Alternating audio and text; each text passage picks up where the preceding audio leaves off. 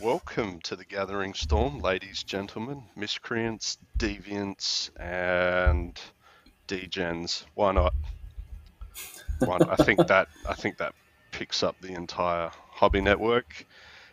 Here we are on Monday. It's Tuesday the 12th. It was supposed to be Friday, but Michael forgot we do our podcast on Fridays. So we had to do it. Yeah, so anyway, I'm doing the intro, Michael, so shh. So Michael has also agreed to not type or scratch resin off his hobby mat whilst we podcast this time. And look, whilst I'm kicking him while he's down, I am looking for a new co-host because the auspice of this podcast is average guys average 40k, and placing second at a major is far from average. But nonetheless, well done, Minches, you fucking meta chaser. Yeah, massive meta chaser here. Appreciate the intro, Ben. I'd like to point out to our listenership that if it was up to me, I would have recorded the podcast on Friday night, but Ben apparently thought he would not bring his stuff home, and that would magically make for a great podcast Friday evening. And the best thing is he didn't tell me till I'd started setting up. Like, I was like laptop out, headphones plugged in, and Ben's like, "Oh, I forgot my stuff." I was like, "You dropkick." Well, I offered to do it on Sunday, but because school teachers are overworked, you had to do school marking on a Sunday night, Sunday night and Monday night, mate. It's been hectic. Both my partner and I are both starting at new schools. Days. Those 6 hour days, man, like they it's must really get to you. It's just not enough. And the knowledge that we only get paid for 5 of those hours is really heartbreaking. Like, it makes teaching. Teaching's a sweet gig. What am I saying? I love it. But both my partner and I are starting at new schools next term, so it's a little bit more hectic for us because we've got to tidy up all our loose ends and have all our data organised for whoever picks up our classes. So I'm very appreciative of Ben's patience there for us to record on a Tuesday night, and he has already indicated that Friday night we are recording yet again, which is very exciting. So it's going to be a double feature week, which is good. And yeah, I think the majority of this episode, we're going to talk about this little major that I went to. Now, in my defense as an average gamer, taking the top dog meta choice to a tournament is, in my eyes, doesn't mean that you're top shit. Yeah, like, I thankfully, actually not meta chasing. I've got 35,000 points of Eldar, so I definitely didn't just go, "Oh, I'll buy this army." I'm no certain South Australian who will remain nameless who talks about getting Fire Prisms or Illic Night Spears ASAP for their tournament. I don't know anyone who would do that. Do you know anyone, Adam? Ben, who would do that? No? Okay, good. Adam Napier would totally do that. No, he's actually chasing an Illic at the moment. Lies. That Ranger. Illic Night Spear, the 70-point lone operative. I know. I was just talking correct. Shit on Napier. He wants to take one to Rat. He wants to take one to RatCon. Should have jumped on the bandwagon earlier. He hasn't given up. He hasn't given up on Eldar post nerf, so he still thinks still they're good. OP. Eldar are still good, guys. Like, it's the devastating wound change is devastating for Eldar, but also not. Because it's the same change for everybody. And Wraith Knight's going, fantastic. I didn't like the Fire Prism build. I was not a fan of the Fire Prism build personally, so that doesn't affect my play style, which is good. Well, you're the only player that I've seen that has taken Wraithguard post initial nerf, post the first nerf when they lost the pistol keyword. Yeah, there was a couple of us that took it to TNA so there was others taking Wraithguard. Yeah, I had a bit of a chat. Come on, mate. We're 40k players. There never is a consensus, is there? It's always, everyone thinks different. You're wrong. I'm right. Yeah. At the end of the tournament, you were right. Yeah, exactly. And Brody and I had a bit of a chat about it, and we'll go into that when we talk about our games. But I really liked them. I know that the two people I can think of that did run them were Sam Rubino and Lockie Gordon. And if I look at both of those players, just where they placed and how they did, I made a joke to Lockie Gordon. He's a good mate of mine. I just said to him, "Thanks for doing your best to try and minimise the Eldar nerf," as he did a bit of a submarine. Right, so Sam Rubino came 34th. He went 4 wins, 3 losses, and a draw. And my mate Lockie Gordon went 4-4 flat. So I guess the jury would say that they're not good. Like if you're looking at it from their results, but then I guess if you look at, I ran the Wraith Guard because I love the Wraith Guard, and I'm sitting here with second place, so they can't be horrible, in my opinion. What did you win, by the way? What did I win? What was the prize? Stop typing. I was looking up people's places. That's why I was typing before you get mad at me. It was for an actual reason. So first place was $1,000, a trophy, a medal, a glass. Second place was $750, a medal, and a glass. So massive, biggest prize I've ever won, $750, which is great because I'm going to Melbourne next weekend. So that's my spending money done. The medal is a beautiful. Yeah, right. I don't know who does our medals up here, but I know that I'm pretty sure they went through the same guy that Josh McGowan went through for teams, and these medals are just sexy. Like they're just nice medals. So I picked up 2 second place ones recently. Lots of silver in my house, no gold, and then a beautiful beer stein that's embossed with Northside Allowance, second place. So they were really, really generous with their prize support. They had cash prizes all the way down to 8th place, which was awesome. Shit. And then they had bracket winners. So the best 6 and 2, the best 5 and 3, the best 4 and 4. Yeah. So, and then lots of lucky door prizes. And it was honestly, I don't know how, considering I was feeling like death, but I ended up being like the photographer for them. And I must have taken about 200 photos of everyone getting their prizes at the end just to send it through. So it was an incredible event. Venue was fantastic. We, talking to the TOs afterwards, there was 2 rulings that they had to make over 800 games that, people weren't overly happy with, which is incredible when you think about it. So, amazing. Did someone event. take too many enhancements? I will neither confirm nor deny the ability to count to 3 for our players. I'm staying far, far away from this because it wasn't me. No, I just you hear things on the through the webway of talk. Anyway, before we let you climb back up onto your podium and give us the grandeur of the TNA Open, shout out to Phil Wessels at Dragon's Lair St Mary's. Phil, you're a rock, you're a pillar. And your shop is messy as fuck, but geez, you're doing great things for the community. And Phil told me a little while ago that he is getting people commenting saying, "Hey, I listened to the Gathering Storm, and thank you very much." We are 18 people away from giving away the Primarch, the Lion L. We were at 233, but one of them was like a spam account that put porn in our chat. Shout out to James South, who told me about the porn in the chat. Yeah, look, I had to review the content. Look, definitely not appropriate for our chat. I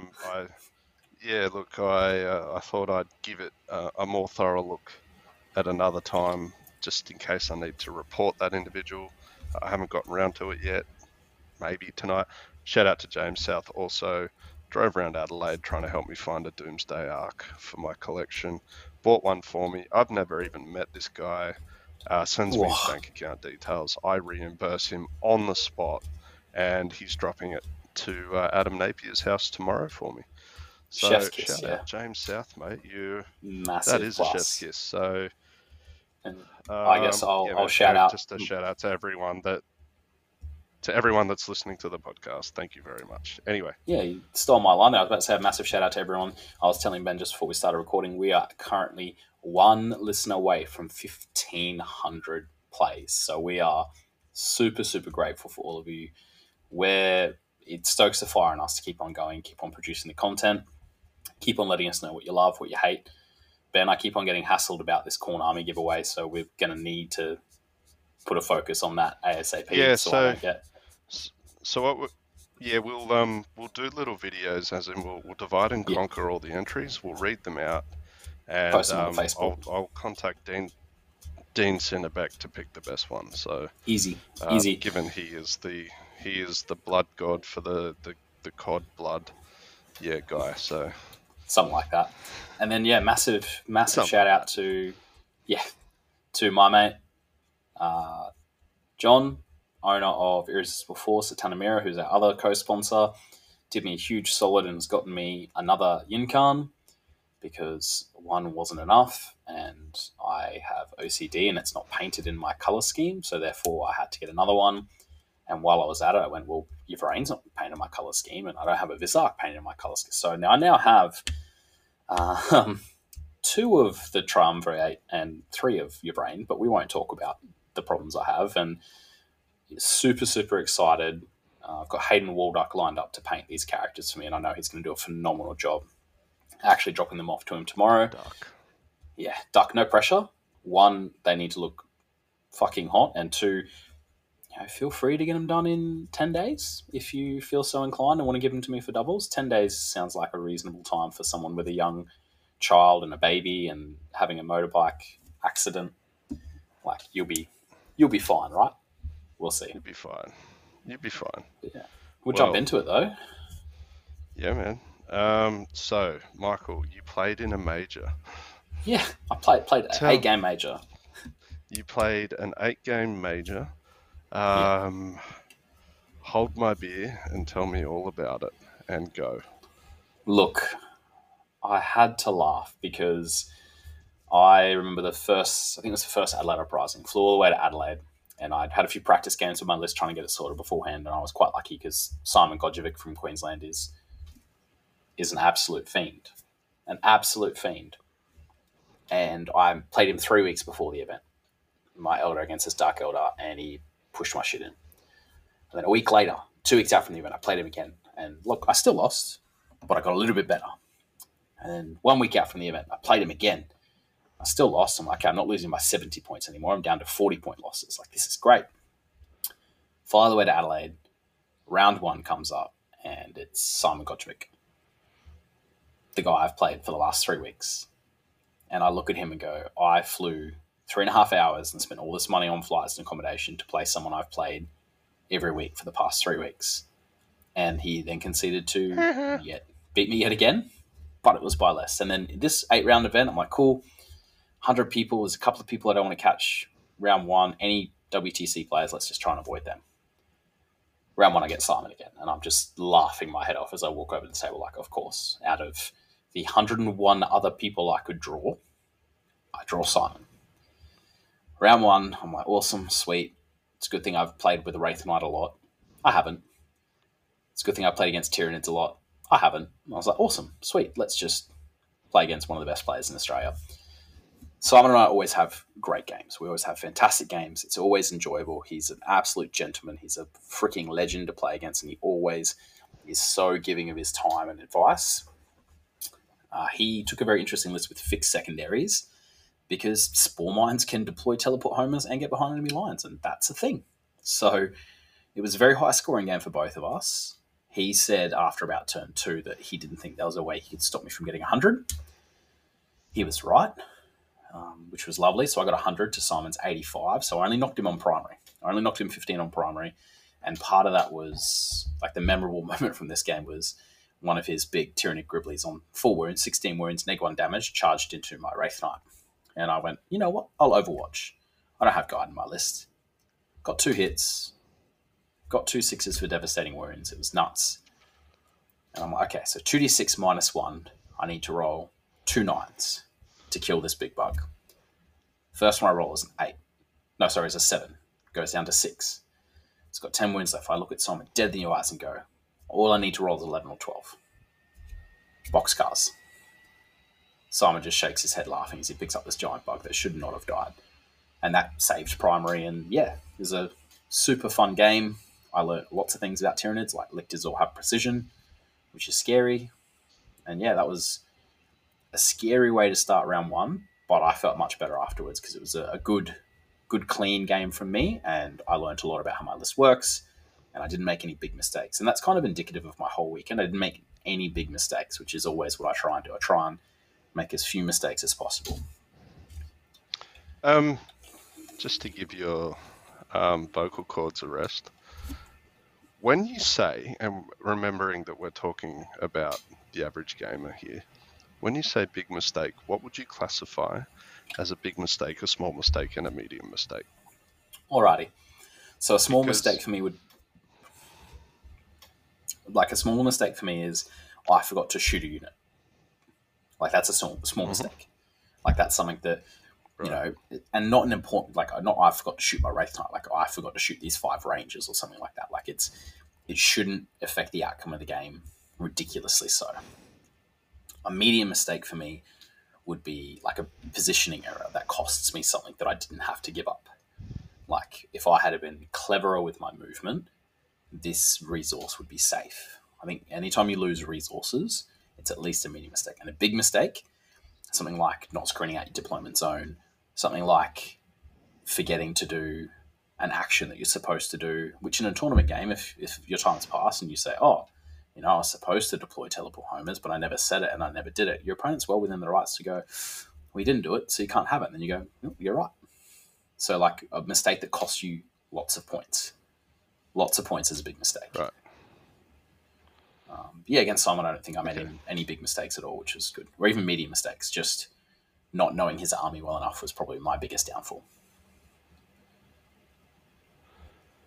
Right, so no big mistakes. Any medium or small mistakes?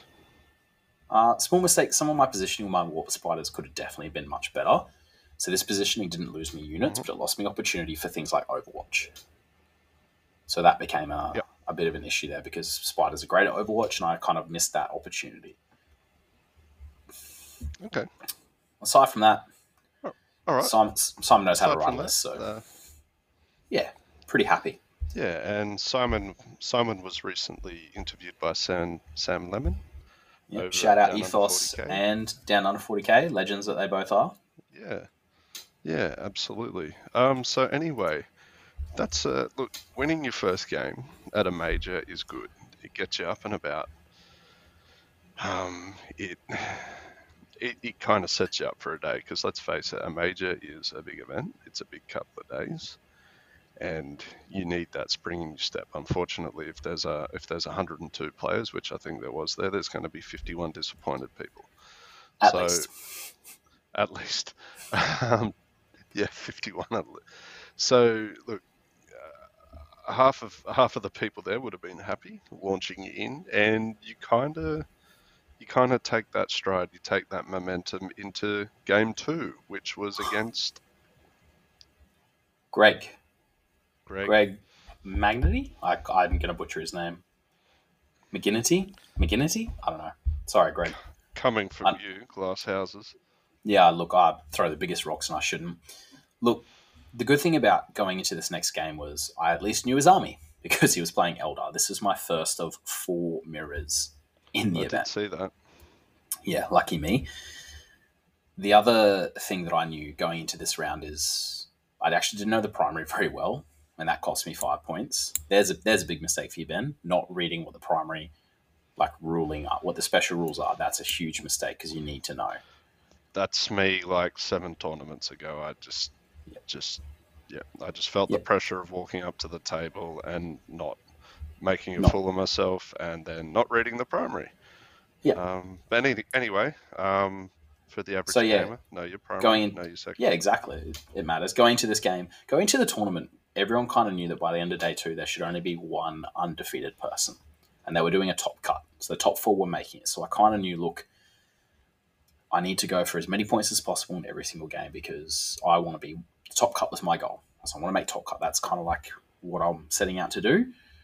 And coming into Greg playing the Eldar Mirror, which is always fun. And against him, he was running a very different list, which I quite liked. I like anyone who runs a different list. Now, with his list, he didn't have a Wraith Knight, which instantly makes you go, that's a bit of a concern. He had some warp spiders, two warwalkers, a viper, two void weavers, so lots of fast moving little vehicles, D cannon, specters, a spinner, two hornets, so lots and lots of little stuff. And he went with the ultra chad move of Avatar of Cain and Avatar of Unit, so it had both big solid boys. Now, early on, I managed to punk the Avatar of Cain down to about 5 wounds with the Wraith Knight, and that was a big concern for him. He was a lot less useful then, and that kind of hamstrung him a bit. And then I think it was turn 2 or turn 3, I pulled Bring It Down and picked up every single one of his remaining vehicles. So it was just like a big swing. This is the start of the conversations that I had where I believe double spinner in the meta then was the way to go, because anyone who doesn't have double spinner in the mirror, you've got an edge, because you're much more guaranteed to pick up that unit to then teleport your Yinkan where you need it to go. So this game was good for me to get a practice. I know Greg's a quality play. Ended up going 6-2, came 6th overall, so definitely no slouch, and ended up getting that game in a nice 95-62 win. So 2 wins out of 2, was looking pretty happy going into round 3, avoiding any other of the big WTC players, aka Brody Middleton, for now.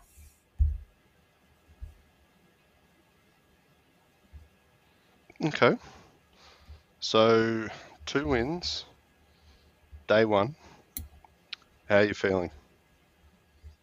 At this stage, feeling pretty good. I felt confident in my list. Having a couple of run-throughs of my list, I was really happy with the decisions that I made with my list. So that made me feel a lot more confident going to round 3. Okay, so that was my next question. So by about game 2, you start having list regret, list doubt. You might start seeing a pattern. Some of your units aren't doing what you'd hope they would. List preparation for me is tough. Sometimes you're trying to squeeze units in. Sometimes you're trying to squeeze units out to squeeze something else in, or getting that enhancement in. And there's a lot of doubt. Coming to a self-resolution that you've chosen the right units for your local meta too, I might add, because you'd know a lot of the people on the list and what they run, how they play, and you've got a tool for that as well, don't you? Yeah, you do. You've definitely got to look at who's coming to your event, because sometimes that will make a huge impact. Like, depending on the player, I know whenever I'm playing, if people look at me and see that I'm playing Eldar, there's a good chance that I'll have indirect in my list, and a healthy amount of indirect, because it's my style of play. It's what I like to do. So people would look at me and go, okay, people who know how I like to play, they're going to go, okay, he's going to have indirect. I need to have a tool to deal with indirect. So it's teching for your opponents.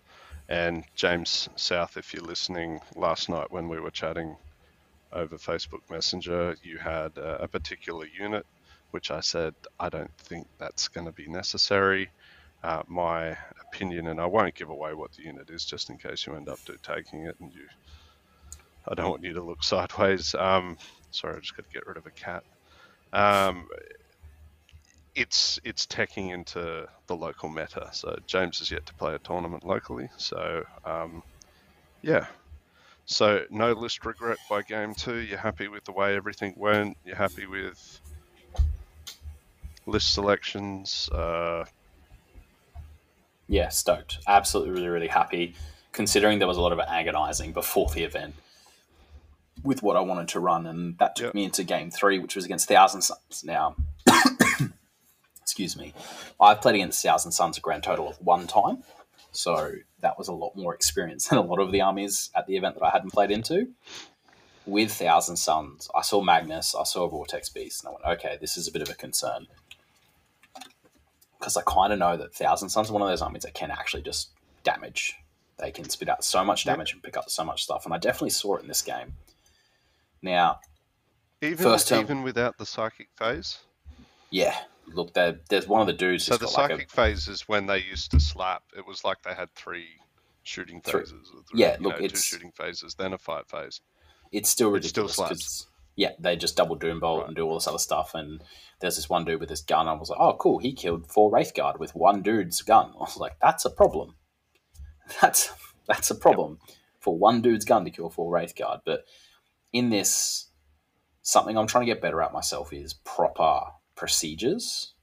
So making sure that before the game starts, as you're going through the steps, you actually write down what you're putting into deep strike and reserve, and you don't go, "Oh, what do you like?" That's not how it's done. You're supposed to do it properly. And so we both did that. We both revealed, and I was really surprised because he started Magnus on the table, and I thought that was a bit of a risky move here. Hmm. So if you're talking about mistakes, this is a pretty big mistake because he had rhinos, he had lots of stuff he started off the board, and I was like, okay, I outdrop you, so I'm just going to wait and see where you put Magnus. I'm going to wait. I'm going to leave lots of space for my Wraith Knight. And he came to the realization too late that no matter where he put Magnus, I could put my Wraith Knight in a position where if I went first, I would move and be able to see him. And if I So went second, I would so be able to he phantasm. deployed. So so he deployed his Magnus before you had your Wraith Knight down. So He didn't have he a early choice. Yeah. dropped Magnus. Is that what you're saying? He didn't have a No, choice, right? I had so many Okay. little drops. So by the time it got round to Right. him Okay. putting Magnus down, I think I only had 6 or 7 drops because he had, put some things in reserve. A Rhino takes up like 2 sorcerers and 2 squads of rubrics or things like that. So like that one drop is actually 5 drops. Yep. And Yep. he Yep. came to Yep. the Okay. realization Yep. too late at that step of deployment where he goes, well, hang on a second, if I put Magnus here, can you see him? I go, if I put my Wraith Knight in this location, he moves 10, I can see you. He goes, what if I Yep. put him here? I'm like, if you put him there, You got. my Wraith Knight moves 10 and I can see him. So this is what I call a big mistake. And so he went, okay, Yep. I've stuffed up. I can't hide him. I need to be aggressive because you've got nothing else to go for. So that's what he did. He went aggressive and put Magnus on the front line. He goes, if I go first, I'm going to move. I discovered later on that Temporal Surge is a thing where he can move again. So like he's got, like a 20 something inch from at range. And Magnus can smoke a Wraith Knight.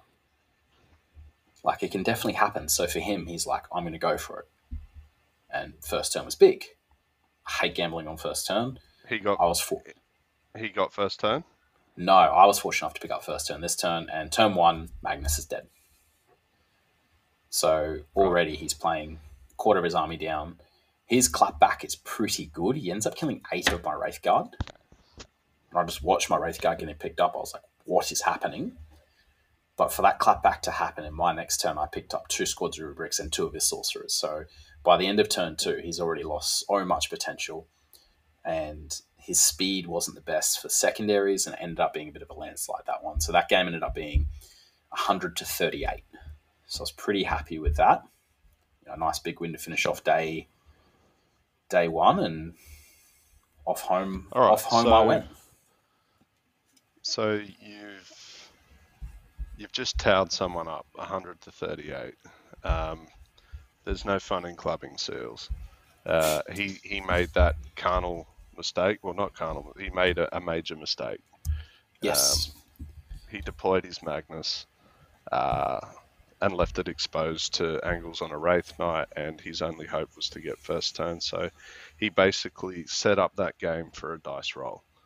Yes. Now, how was he at the end of that game? Because as victors, we also need to be humble in victory. How was he? Look, he was all right. He kind of knew early on that not deep Right. striking Magnus was a big mistake. Yeah. And he played the best game he could. Also, you say clubbing seals, this gentleman, Peter, finished 10th. So, Wow.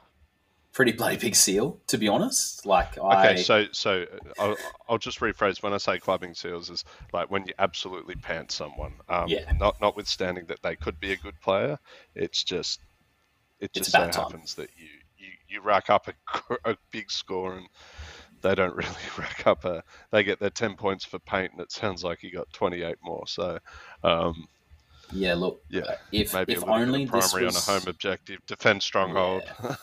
Yeah, look, this is not the worst I towed someone up over the weekend either. It gets worse. Okay. So look, Okay. he So did you've everything gone he home. could, but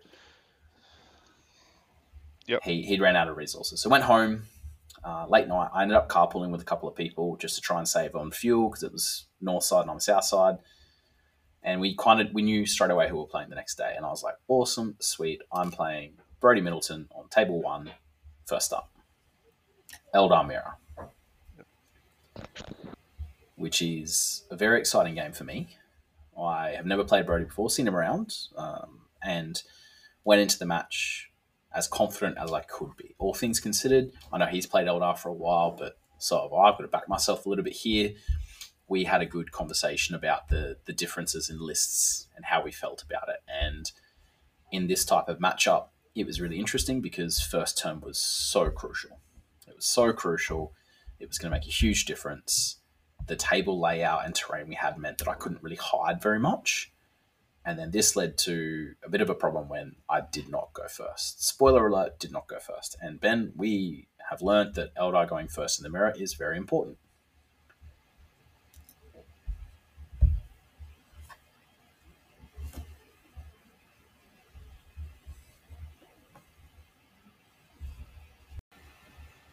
Welcome back, everyone. Dad Hammer alert. When approached by your lovely wife to help put the baby down, you help put the baby down. Because happy wife, happy life, happy baby, happy hobby. That almost rhymes with baby, Almost. Yeah, I'll give you that. That was A for effort, C for execution. C for execution. Look, baby, AB, KB. Nah, look, it was never going to happen anyway. So, a start of day 2. You're into Brody Middleton. Now, you carpooled back home. You got a good night's sleep. It was your lovely wife frowning at your day away from home, or she's totally chill. She's proud of you. She's giving you a pat on the back. She was really good. Really good. It was just awesome, man. It was a bit of a rush morning. Little man wasn't doing too well, so I actually had to message the tournament organizer and say, "Hey, look, I'm coming. I'm just going to be like a couple of minutes late." Brody was a legend about it. He understood, I think I was there at 9:03 instead of 9:00, so it wasn't the biggest deal. And yeah, we had a bit of a discussion about our lists. Neither of us really needed to explain anything, which is quite good. Had a lot of similar pieces. Both had Wraith Knights, both had Autarchs, both had Farseers, both had Spiders, both had Spectres, like the kind of usual. He had some Rangers, I had some Hawks, some slight variations. And yeah, we discussed the importance of going first. Excuse me. And unfortunately, Brody went first. And given the map, the deployment, the terrain, unfortunately for me, I couldn't hide everything. So at the end of turn 1, I've lost 2 Night Spinners. Breaks my heart. Breaks my heart every time. So we're talking about mistakes here, and little mistakes and big mistakes and mini mistakes. I don't know what else I could have done with the Night Spinners to hide them. It was just a bit of a try and hide the most important pieces. He was quite clever, got his Yvrain over, made a decent charge into the second one to pick it up. And I was on the back foot from there. Now, the game itself ended up being reasonably tight, considering I went second. I went down in this round 87-72. So only a 15-point loss. And while we're talking about mistakes, I'm actually going to talk about one that I capitalized on with Brody. So Phantasm is a big deal, but you can't Phantasm everything. So I had Wraithguard and a Wraith Knight. Can't Phantasm both. Now you definitely can't, but this was an issue. And he lines up his Wraith Knight and the Viper to shoot into my Wraithguard and the Incarn for a charge to finish him off. Now, the Viper, when it shoots something, it takes away cover, which is important because about half the unit was in cover, giving him a 1-up save. So even against the Wraith Knight's decanter, I'm getting 5-up saves, and that makes a big difference. So he goes, okay, I'm going to shoot the Viper, get rid of your cover. Doesn't do anything. As soon as he does that, I go, cool. You finish shooting the Viper. I'm not going to shoot the Wraithguard into your Yinkan. And he goes, oh my god, I'm an idiot. He completely forgot about the fact that Wraithguard, once they're shot with something, can then shoot and can shoot any target. Now, the Incarn had already taken some damage just from proximity of being in my lines. And this was a huge swing for me because I went, okay, sweet. You've made the mistake of shooting the Viper first instead of the Wraith Knight to pick everything up. And I ended up killing his Yinkan. So that's trying to capitalize on a big mistake there. And Brody knew straight away. He's like, yep, I've made a mistake. That was silly. I should have shot the Wraith Knight first, taken out 5 to 8 of your Wraithguard, and then I would have been okay. So that was a mistake that I then capitalized on to the best of my ability. Unfortunately, wasn't quite able to get over the line. But considering Brody went 8-0 and he scored 6 100s, I was someone who took some points off him, which I was very, very proud of, which led into me going, okay, I can't play him again just yet. I can't drop a game now. I need to get as many points as possible in my remaining 2 games to make sure I'm making that top cut. Very interesting mindset to go into rounds 2 and 3, but that day with. So, just for the listenership, I was following the TNA Open rigorously on best coast pairings, and I knew Michael had it up against him. The mirror into Brody Middleton, who needs little to no introduction as a 40k player. So you've started day 2, Michael, with a loss. So you've flipped what it was on day 1, but you're still 3-1. As you say, it's not a train wreck, but you've got to, you Push. need a bit of zest now. Need some momentum behind me. You've got to correct. You need to find that rhythm again. So you go into lunch break on day 2. You come back from lunch. You've got game number 5. What do we got? My third Eldar Mirror for the event. Oh, for freak's sake. All right, give us a TLDR because, look, there's lots of elder talk going on here. Yeah, look, this scoring 72 points in my loss put me in a really good position because I'd scored lots of points. If I just get some big wins on the board, I should make top 4. Yeah. I played Finn Decker from New Zealand. Absolute gentleman. Gentleman. Fun Decker. Yeah, and we had an absolute... Well, yep. This is what he said. I didn't use lube, but I covered him a lot afterwards. This is one of those games where everything that could go right went right for me, and everything that could go wrong went wrong for Finn. So I'm talking turn 1, I get first turn, I pick up some warp spiders in his deployment zone. I teleport the Yinkan over. The Yinkan then shoots and kills his Autarch Wayleaper with its flamer, charges into a fire prism, kills a fire prism, and tags on the fire prism. So turn 1, my Yinkan's just gone off. Now, like I said, this was the game where Finn got 23 points. And it was really hard for me after this game because we were done pretty quickly and we were having some chats and people would come up and ask me, oh, how'd you go? And Finn's standing right there. And for those of you who don't know Finn's about 6'7", big dude. And I'm just like, it was good. I won, and just was really awkward. And we had a lot of laughs about it because he was an absolute gentleman and played in the best of spirits. But my income went on a tear and ended up, before it died, it killed 2 fire prisms, a Viper, a Night Spinner, a Farseer, an Auto. Like, it just went off. And it was one of those games where very, very quickly there wasn't very much at all that Finn could do. And yeah, great bounce back for me. Fantastic bounce back for me. And I really want to highlight this. Like, again, Finn is no slouch. Finn is a quality player from New Zealand, and he ended up finishing 22. He went 5-3. He had an 80-point loss, a 61-point loss, and a 23-point loss. So great bounce back from me, but definitely was not an easy game going into it. Yeah. Game 6, day 2. This is the hardest game. Again, was it? No, it wasn't Eldar again. Don't worry. Right. Not Eldar yet. Game 6, day 2. I truly believe this is the hardest game of an 8-game event. It's, you're already playing more games than you would in a 5-round GT. You're at the end. It's a very, very tense game for myself and my opponent because the winner, if they, is almost guaranteed a spot in top cut, which means you're guaranteed prize money. You're guaranteed lots of things. Now, one thing that I was struggling with at this point is my knee. I had knee reconstruction surgery a couple of years ago, and I'm a bit soft when it comes to it. It hurts quite a bit. Now, the venue was carpeted aside from the stage where tables 1 and 2 were because they were going to be streamed. And then there was a small section. Streaming didn't show up, did it? No, streaming had COVID. Didn't happen, did it? Yeah, which was a shame. But right, streaming had COVID. I ended up for 7 of my 8 games on hardwood floor. The one game I didn't was the very first game against Simon. excuse me. So game 6, I was playing Jacob O'Donnell, who's a fantastic player from Queensland.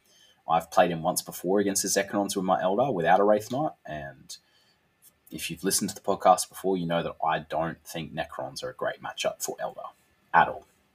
I'm definitely concerned As about that matchup. in, they're weak into Elder, or they're suited for Elder. They've got a game plan. They 100% have a game plan. And if you roll really hot as a Necron player, or you roll really not as an Eldar player, you can just get run over by point scoring. And I watched Liam at WTC do enough crazy things, and I was like, I need to be on the top of my game. And last time I played Jacob, he beat me. It was 11-9 in teams, so I was like, okay, I need to be on top of this. I was like, it's cool, it's fun. I've got a Wraith Knight now. Doesn't matter when Lichguard have 2 Crypto Thralls in there with 4 I Feel No Pains, and then their own 5 I Feel No Pain, then neg 1 to hit, and it was just... They're not easy to put down. Now, Jacob and I played some really, really tight, clean games. There was lots of positioning on his part to make sure that he could touch objectives, even with spinners slowing him down, and had coherency and things like that. So it was definitely a strategic game, which again is great when it's not game 6 of a 8-game tournament. Like, that makes it really, really tough, mentally draining. And it was at this point I started to feel more tired than I think I should have. So this game ended up being a 99-62 win to me. So Jacob definitely scored lots of points, but I ended up just picking up everything but his Lichguard bricks. I think in the end it was just like, okay, focus on killing everything else. If I kill everything else, Yin Khan teleporting his backlines, causing havoc, made a big difference. So end of the game, we're both wrecked, but I've achieved the goal of top 4. Wunderbar. So you go home, bit of spring in your step. You've got a top 4 seed. I think there was someone pushed out of the top 4 due to a discrepancy with a list. And that changed the matrix of the top 4, I believe, for 100%. the brackets. We're not here to name and shame people. So the top 4 was originally, I'll say, a massive Shark Tank. Like, we're talking a couple of Great Whites. And Hammerhead. one of the larger... And yeah, Hammerhead, and then Mike, who an average 40k player is just a dog shark. So, but he's grown an extra fin, absolutely. So the matrix of that final 4, and you go into it. Talk me through it. Well, first of all, you got to spring in your step. You got prize money. Yeah, no, I got prize money. No, I've reached my goal. I was like, awesome. I've reached my goal. You need a podium, though. You need a podium. I want a podium. You need a so 1, bad. 2, or 3. Yeah, I wanted a podium so bad. And I had the people I was carpooling actually came back to my house that night. We had a fire and we roasted marshmallows. I don't eat marshmallows, but I roasted them for other people. So it was quite a late night. And then I got a call from the TO to inform me of the changes in the top 4 at 10:35 p.m. And I was stressing because I was like, oh, what's happened? Nothing I had done, which was good. But they wanted to let me know as soon as possible in case I was preparing to verse someone who I was not going to be versing. I was like, okay, cool. And then they told me who was in the top 4, and I was like, oh my God. Like, we swapped a 10-foot great white shark for a 9-foot great white shark. Like, there's very little difference there for me. Luke Pierce ended up coming up into the top 4. So the top 4 ended up being Brody Middleton with Eldar, myself with Eldar, Luke Pierce with Chaos Demons and some Chaos Knights, and Matt Falzone with T-Suns and some Zench Demons too. So, rough lists, rough combo. I know I'm playing Luke round 1, and it's the mission where your characters score 3 extra points for holding the middle objectives. He's got 2 lone ops that move quick in the Changeling and Blue Scribes, and then he's got Shalaxi, Be'lakor, Bloodthirster, Lord of Change.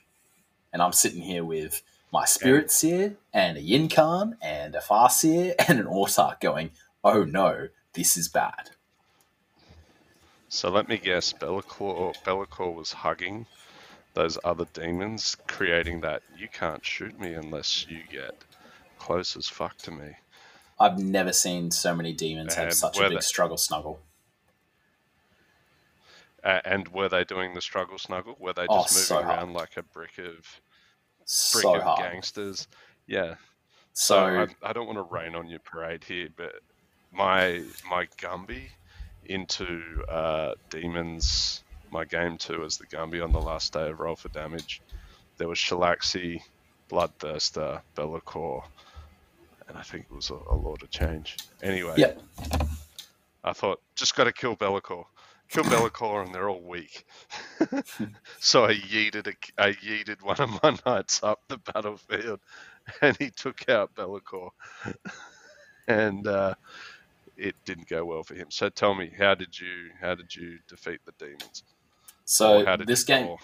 this game was super tight, and this is where I started to really come down with some sickness. I was definitely not feeling my best. I had a killer headache, was lethargic, and I was like, "Oh, great! Of course, I'm getting sick." So, not only am I playing against some incredible players, but I'm also not 100% health wise. So, I know Luke. I've known Luke for many years, and he's an absolute gun of a player. He is a huge talent, and has been for many years in Queensland. So, even though on paper the matchup doesn't look good for him, he's such a skilled player, and the mission was a little bit more skewed in his favour. That really helped. This was a super tight game where it got to the point where we actually just used calculators to add up because I was fried, Luke was fried. We could not be trusted to do the mental math, and I ended up with a 5 point victory, 68-63. So a low scoring game, which would really affect me going into the last round. But I ended up with a win. There was a couple of big swings my way. I'm talking the Yinkan killing Shalaxi by the wound, my Wraith Knight doing it was 46 wounds to Be'lakor, and him having 15 wounds left and going, okay, average is 14, should die. And then I managed to roll 15 and pick him up, picking up knights with just enough wounds. And Luke did fantastic on the primary and not so good in the secondary, and I was the other way around. So amazing game. He played in incredible spirits, and for the first 4 turns, really looked like he had me on the ropes. It was super tight, edging his way. So you got the dub. Now, are you guaranteed a podium at this point? So at this point, I am definitely guaranteed a podium. The lowest I can finish is third. The highest I can finish is first. But Brodie Middleton went and got another 100 into another player. So he's sitting 7-0, 600s, and 187. So we had both done the math before going into the last round because that's what top players do. You look at what do I need to score to secure X, Y, Z. So we looked at the game. I had gone, okay, I looked at the people underneath me and I'd gone, I need 68 points. If I score 68 points and lose, I cannot be caught by the two people playing beneath me. It just can't happen. So I went in with a game plan of I need to get 68 points minimum. But I also went, fuck it. I'm a go for it because if I do what I did to Finn to Brodie, I can win this thing.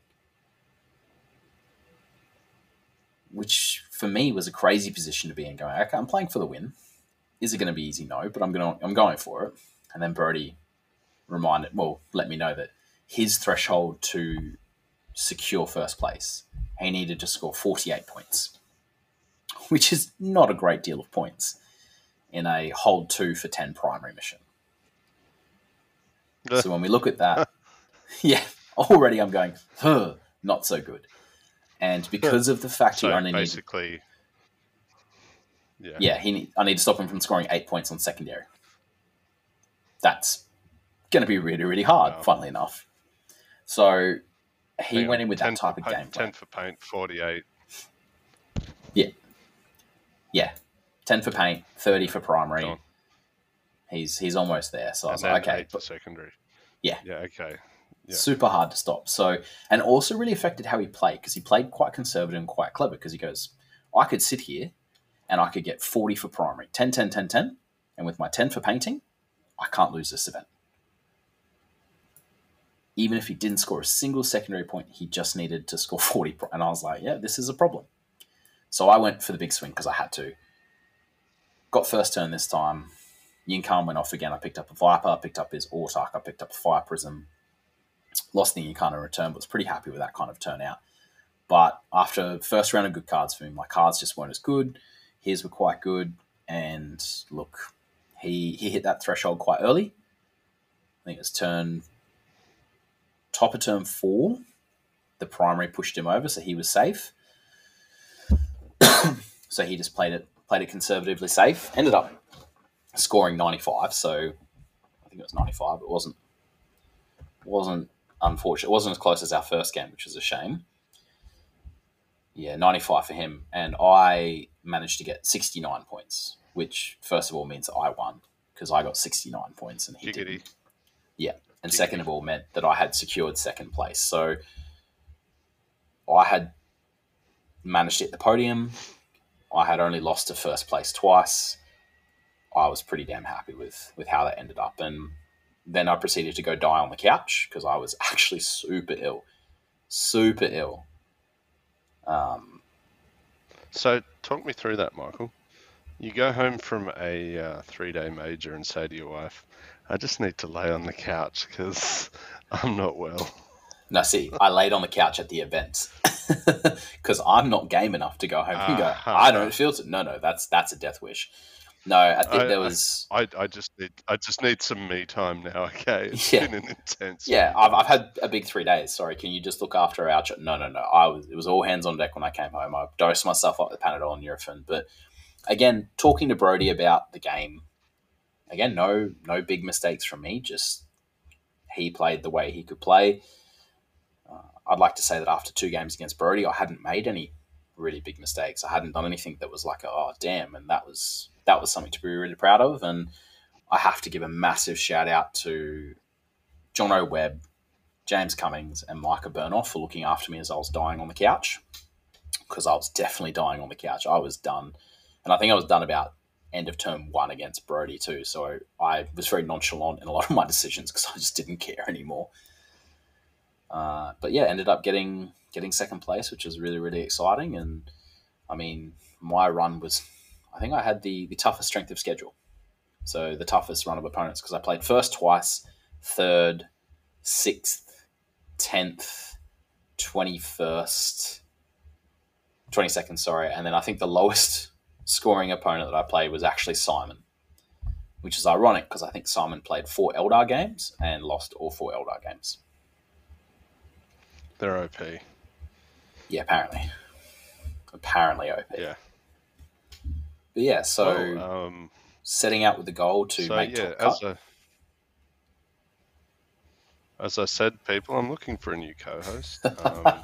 So if you're in the bottom 40 of the TNA Open and you're free every other Friday, yeah, look, hit me up on the Gathering Storm. Michael will be starting his own podcast, I heard him saying, called The Gathered Storm. The Gathering Hurricane. Anyway, mate, well done. Above average 40k players. Well no, thanks. And above average. Look, we set out to do this to help people get better. Yeah. And yeah, why not us get better too? That's the plan. And look, I will give a massive shout out to you, Ben, for checking in on me and cheering me on throughout the whole weekend. It was really, really appreciated. I had a lot of support from you and from others that were cheering me on, and super, super proud of what I was achieving. And I was stoked. Really, really helped. And I'm not like, it sounds funny, but I heard the WCC's boys talking about before, but just having people in your corner who are cheering you on, geez, it feels good. Geez, it's such a nice thing because you're like, these people, they're checking in on me and they're looking at my games and like, yeah, go, you good thing. Like, and at the end of the day, to finish second in a major, it's my best ever placing. I think I was actually saying, put your score in, dickhead. Like, surely that game's over by now. Yeah. Look, some of the games. I need to know. It's tough when you're not there, isn't it, Ben? When you're like, all you have is Facebook Messenger or BCP. Like, please tell me what the result is. And we push hard in these events, and sometimes it takes a while for our scores to go in.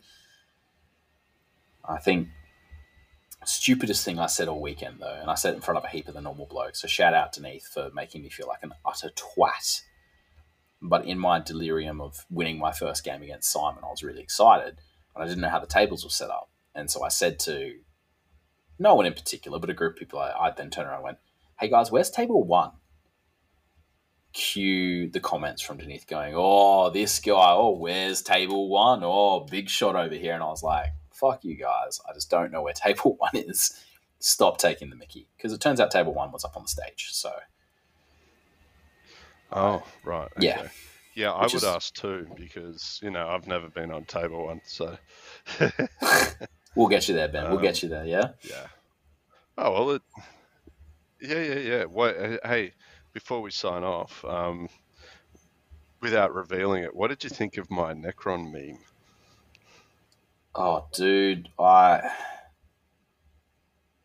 think you're doing it wrong. I've never been so terrified of anything in the Necron Codex as I have been of Crypto Thralls. They are the number one terror in the world to me. I've never seen someone like Jacob make so many 4 out Feel No Pains and then bring back so many. I think I killed 18 Crypto Thralls in that game and I'm fucking over them. So if I would be taking as many Crypto Thralls as possible and just frustrating my opponent to lose. What, you don't like my meme? Look, speaking as someone who is running a meme at a doubles event, I love a good meme. Love a good meme. I just don't want you to get heartbroken from the crons before it starts.